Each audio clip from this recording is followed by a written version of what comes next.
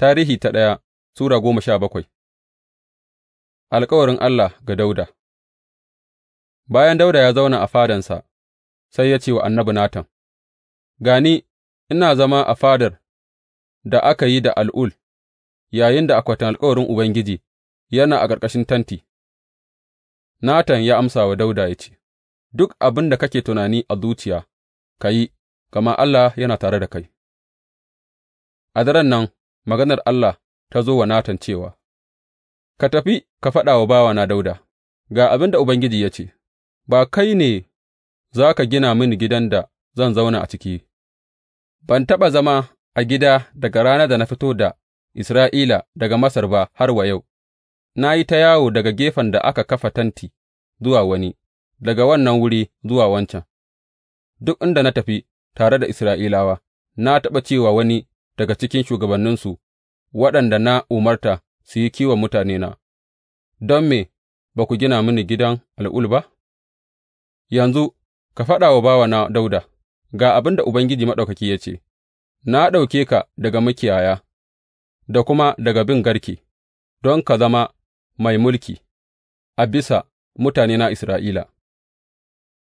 Na kasance tare da kai ko'ina ka tafi, na kuma yanke dukan abokan gābanka a gabanka.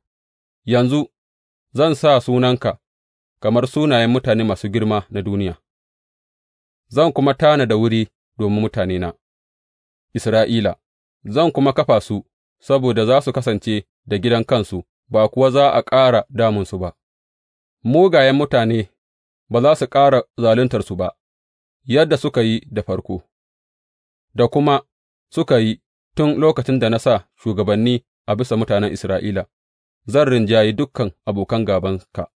Na furta maka cewa Ubangiji zai gina maka gida, sa'ad da kwanakinka suka ƙare, ka kuma tafi don ka kasance da kakanninka, zan tara ɗaya daga cikin ’ya'yanka maza daga zuriyarka ya gāje ka, zan kuma kafa mulkinka, shi ne zai gina gida domina, zan kuma kafa sarautarsa har abada, zan zama ubansa, zai zama ɗana, ba zan taɓa ɗauke ƙaunata daga gare shi, kamar yadda na ɗauke ta daga wanda ya riga ka ba, zan sa shi a bisa gidana da mulkina har abada, kujerar sarautarsa za tă kahu har abada.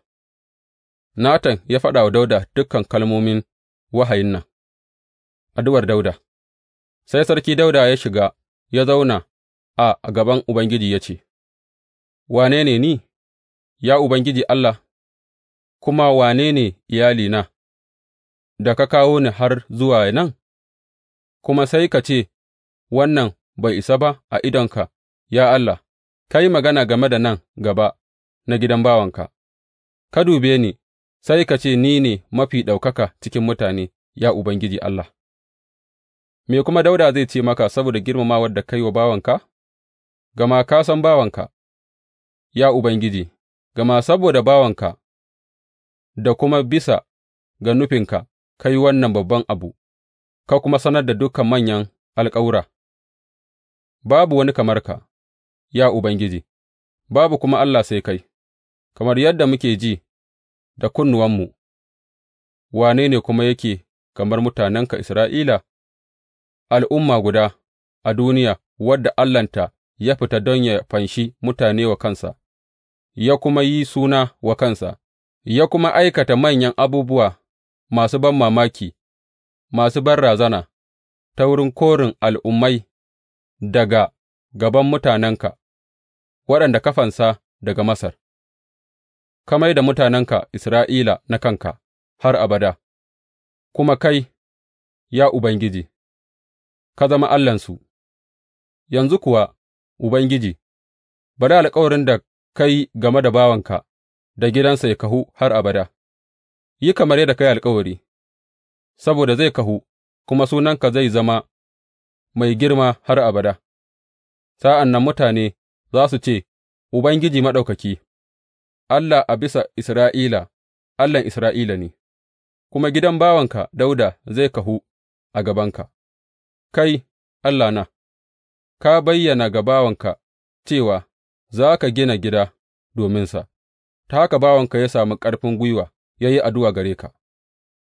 Ya Ubangiji, kai ne Allah, ka yi alkawari abubuwa masu kyau wa bawanka, yanzu ka ji daɗi don ka albarkace gidan bawanka don yă ci gaba har abada a gabanka, gama kai, ya Ubangiji, ka albarkace shi, ya kuma sami albarka ke nan har abada.